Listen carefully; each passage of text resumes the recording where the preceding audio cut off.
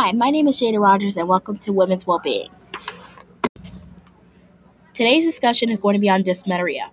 For those of you who do not know what dysmenorrhea is, it is a condition of painful menstruation, typically involving abdominal cramps. Dysmenorrhea usually occurs around the beginning of the menstruation period. It is often associated with changes in hormonal levels in the body that occur with ovulation. The symptoms are pain in the pelvis or lower abdomen, back pain, headache, dizziness, fatigue, nausea, and vomiting, and they typically last less than 3 days. A way to treat dysmenorrhea is to use a heating pad to relieve the pain in the stomach or to take medication. There are many different causes of dysmenorrhea, such as uterine fibroids, adenomyosis, and endometriosis. It is likely in females that have heavy periods, irregular periods, those who have a low body weight, do not exercise regularly, and do not have children early in life.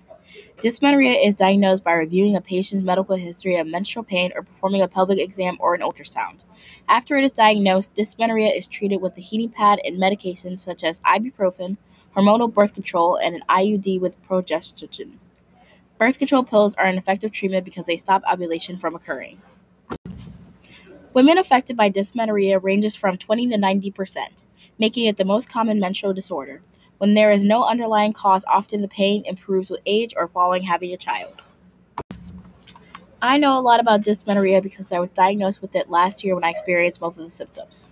My symptoms began around the beginning of last year when I started experiencing painful periods.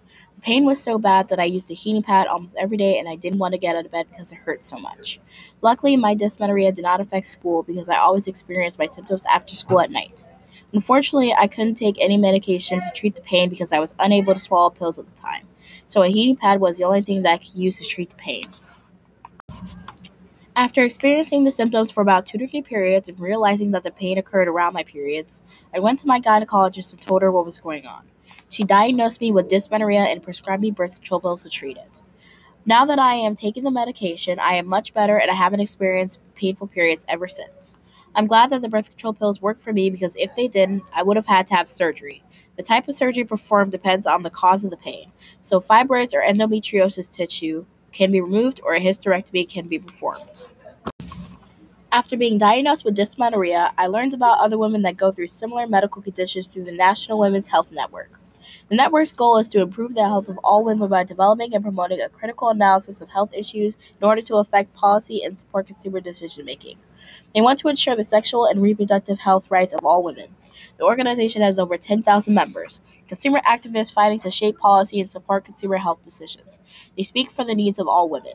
I am grateful to them because they are the reason that I know more about my condition. By informing me on dysmenorrhea and sharing stories of women that also have it, I feel comfort that other women are also doing better after being treated.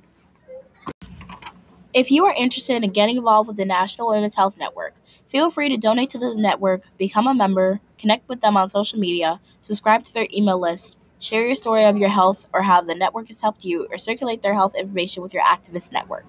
By getting involved, you can make a difference today by supporting the National Women's Health Network. The NWHN is always interested in hearing about your experience in women's health. Make your voice heard and share your story.